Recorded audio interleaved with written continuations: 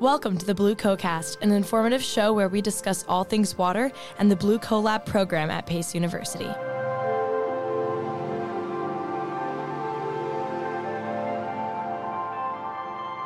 So just to introduce ourselves, I'm Lila. I'm a sophomore, a digital journalism major. I'm Cece. I'm a freshman adolescent education major. I'm Damien, but you can refer to me as Mr. Bronx, and I am a sophomore for computer science. 1, 2, 3. And we are the podcast team. You didn't say what we were going to say. That's the funny part. Ready? We are the podcast team. 1, 2, 3. And we are the podcast team.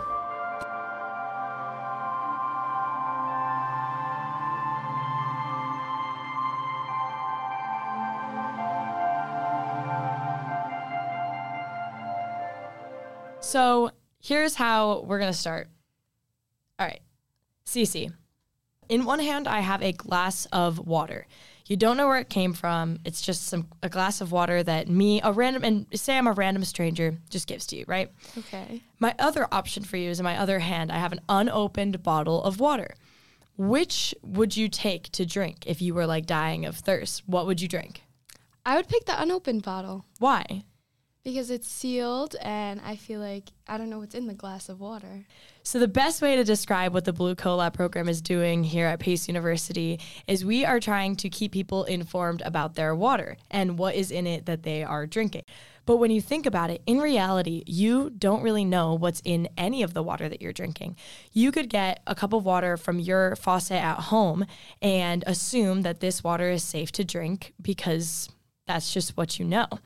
However, you don't get a water quality report only once a year. So by the time you get that water quality report, you are only getting water quality data that was for the whole year, and you've already drank all of that water. So wouldn't it make more sense to have something implemented that will give us real-time water quality updates in, real time? So what we're working on is getting something that gives you water quality updates every 15 minutes. Pace does its own water quality report, but it's sent out once all students leave for summer break. That's right. So the students aren't even seeing it. And also, if you think about it, you say you get a bag of chips from the vending machine, right? If you read the bag, you look on the back, it has all the ingredients. It tells you everything that's in that bag of chips that you're consuming. Why isn't it the same for water? You don't know what's in your water before you drink it. And these companies, these food companies, they're required to have this nutrition label with all the ingredients because you've got people with allergies, they're required to do that. And yes, these water communities, yes, we are required to put out a water quality report, but what's the point if we've already drank all the water that it's reporting on? You could get a water quality report that's like, there are contaminants that could kill you in your water. And you're like, well, what am I going to do about that? I've already been touched by it where I've drank it all year.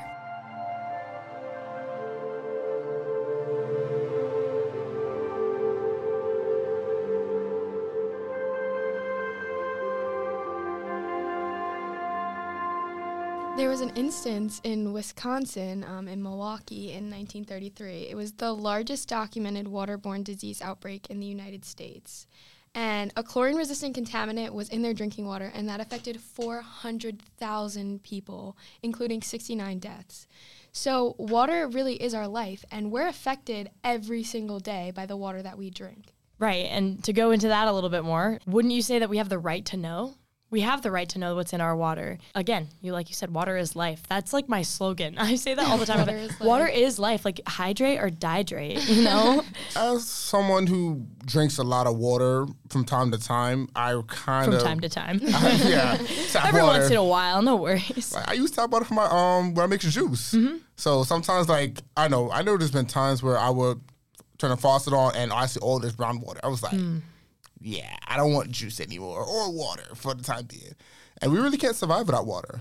So it's kind of really important that we need these water reports. All right, is the water good enough? Like, what about my siblings? I have 4 siblings who drinks a lot of water. So I kind of a little afraid for them to drink water if it's not up to date. And so many people don't even realize that this is an issue. It's never crossed their mind. Being a part of the Blue CoLab is something that I think this is the second semester I'm here at the Blue CoLab, and it makes you realize how important water is to our lives and how much we need to change what we're doing. And that's exactly what we're doing with the Blue CoLab, which is a amazing program, and it's open to students across the board. So you've got people coming from all different backgrounds and skill sets, and we're all trying to accomplish one thing, and it's creating something, a system that will update people on the quality of their water in real time. The ideal thing that we want, the big thing we're working on is, every time there's an Amber Alert or there's a severe weather warning, everybody's phones go crazy, right? Like everybody gets that notification. Your phone basically goes into lockdown and it's like someone is missing, like look out for this vehicle, right? It goes crazy. Why doesn't it do that for your water quality? Because if you have instances like in Milwaukee, Wisconsin, you have that incident, you have so many other incidents. I mean, look at Ohio right now. They are facing, a lot of concerns surrounding the quality of their water after the chemical outbreak in the air. And it's already affecting wildlife. Who's next? Us, And especially with the water. Water is so, vulnerable to contaminants. I feel like, there's just so much that could go wrong. So being aware before it gets you and before you get sick. Instances of people having poor water quality and they have terminal illnesses like cancer or heart disease, and they wonder why, they're not getting better or why they're almost getting worse, and they won't know that until they get that water quality report. And it's like, the water quality was the problem. And it's so interesting. I know we were talking about it in class the other week that now stores are coming out with kits for you to test your own water at home. But really, the people that have the money and access to buy these kits are the people who already have safe drinking water. The people who don't have safe drinking water aren't going to have the opportunity to buy a kit to test their water. Wait, they're giving out kits for test water? Wait, you got to pay for those? Yeah. That's crazy, because aren't they giving us free COVID tests? Like, we literally can sign up for it and get a free COVID test every month. I'm still getting that. It's a good point. They ought to make these free too. Why is this not like a government issued thing? But at the same time, why should we have to worry about testing our water when we could just get, these updates? And, that goes back all the way back to the right to know. That is the major part of what we're doing here. We are working on showing people that you have the right to know what's in your water. You have the right to that. You should have that privilege despite any socioeconomic status or anything along those lines. This is making me think of, so today I had my teach class. Yeah. So right now I'm currently an education major. And we talk about equal opportunity and just the right to know in general, like in schools. And also like reform. Like we need to reform this water system. And so people are able to have the right to know what's in their water. And it's the same thing with the school system. And it's just taking the steps to make it so that we can make change. Absolutely.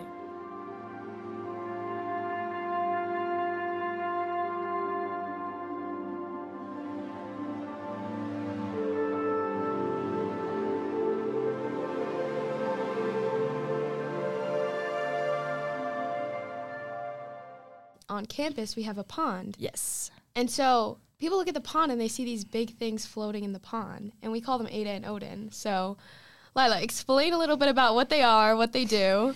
So these weird flotation devices on the pond, there's two currently. And what they do is they have these sensors. At first, I thought it was lifeboats. I'm not going to lie. Like, when I first came here, I was like, why are there lifeboats in the pond? You thought they were lifeboats? Yeah, they have the orange and white color. Yeah. Yeah, you can't mistake it was lifeboats. Hey, they look like boats in general too. See, I think that's such a good example of how a lot of people on this campus are very uninformed about their water and just the water around them. That makes me curious about like what's the difference in the different water brands. Are some of them more contaminated than the other? Because we got Smart Water, we got Dyson Water. And we were talking about doing a video idea of like, have you ever seen those YouTube videos of people testing the pH with pH strips of water? We were thinking of doing that like with the Blue CoLab, which would just be like really interesting to see. Okay, so these, lifeboats on the pond, these flotation devices are our monitoring stations. They use sensors to retrieve the water quality data from the pond every 15 minutes. All of that is connected to a computer that is also connected into our little space up in Goldstein Academic Center where the computer gets the data every 15 minutes and we upload that to our dashboard. So we've been learning a lot about these sensors, which are really, really cool. They use lasers to shoot different colors into the water, and depending on the color that it comes back, that'll tell you like what, you know, the pH level is or the turbidity, all of those different things that we are measuring. So basically, overall, our monitoring station, Ada and Alan, are named after huge names in computer science and history. Alan Turing, guys. Alan Turing is who our monitoring, one of our monitoring station is named after. Ada Lovelace is who Ada's named after, and she was regarded as a computer programmer, which is really cool. So the goal is to be able to display this information to all Pace University students, and so students are more informed about what's in their water. I think having these sensors in the pond is kind of the first step that we're taking to monitor what's in our water. And it's really interesting to look.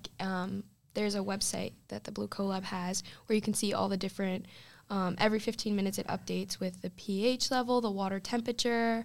It has all the information about the water in the pond. Next time you walk by the pond, check them out, and at least now you'll have an idea of exactly what they are. And so we have a few different teams this semester, one being sonification, which is really cool and interesting, taking the data that we have from the pond, the water quality data, and turning it into music. So last semester we had Matt Russo come in and speak to us kind of about that, and it was really like beautiful to hear and listen to the type of projects that they're able to make and the things they're able to do. Yeah, and who does Matt Russo work for? It's NASA, right? Yeah, NASA, which is really cool. So he was making like music out of data from like galaxies and like the location of stars and crazy stuff. It's really awesome, and it's also a really good tool for people who are visually impaired, and just to listen to the data is really cool.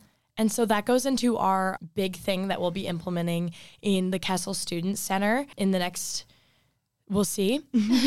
Hopefully the next year. Right. We are working on an accessible kiosk design that will be in Kessel Student Center for all students to use, you know, regardless of being deaf or physically challenged. Visually impaired. Yes.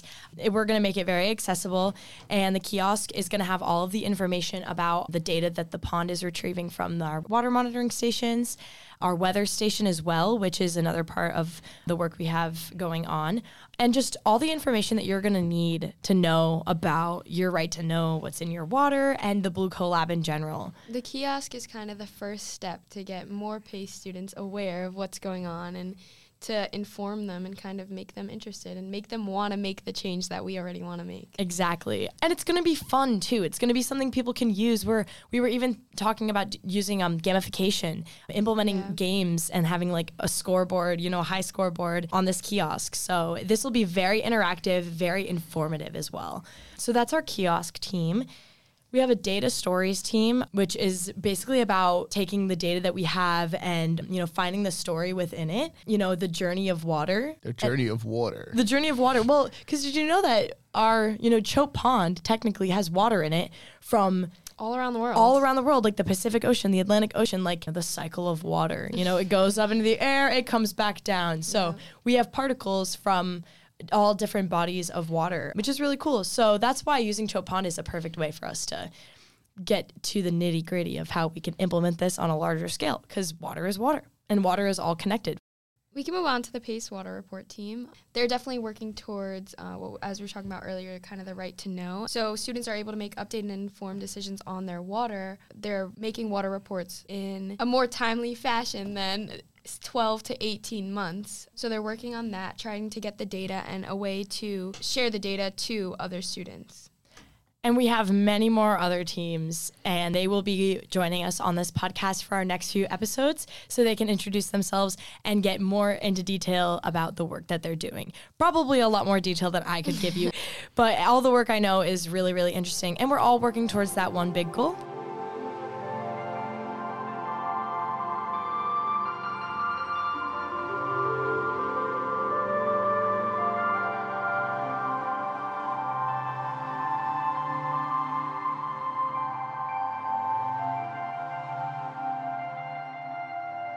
It's something that once you know, you can't not think about. Exactly. Like every time I walk past the pond, every time I take a sip of water, like once it's in your head, it's like you know it. Like you can't stop thinking about it. And I feel like our professor is one to blame for that. Our advisor, Professor John Cronin, amazing individual. He is the backbone of this whole organization, along with Leanne Keeley. He will drag you in. If you show any interest, and I mean even just a smidge of interest in the Blue CoLab, he will reel you in. He was heartbroken when I told him that I might not be coming back for a second semester. Right. He just is the most caring guy and just makes this really fun. So you'll be happy if he drags you in. Yes. And I definitely recommend anybody to join. You know, again, I'm literally a digital journalism major, but half of the people in the program I feel like are like computer science or IT. But you don't need to have experience to join. You do not. See, like, I think the best part of it is there's all these teams. People doing like the kiosk hardware. They're like physically coding and building and all these teams except us. We're having the fun here. Don't worry about it. Anything else, guys, about the Blue CoLab? I think we covered it. I think we did.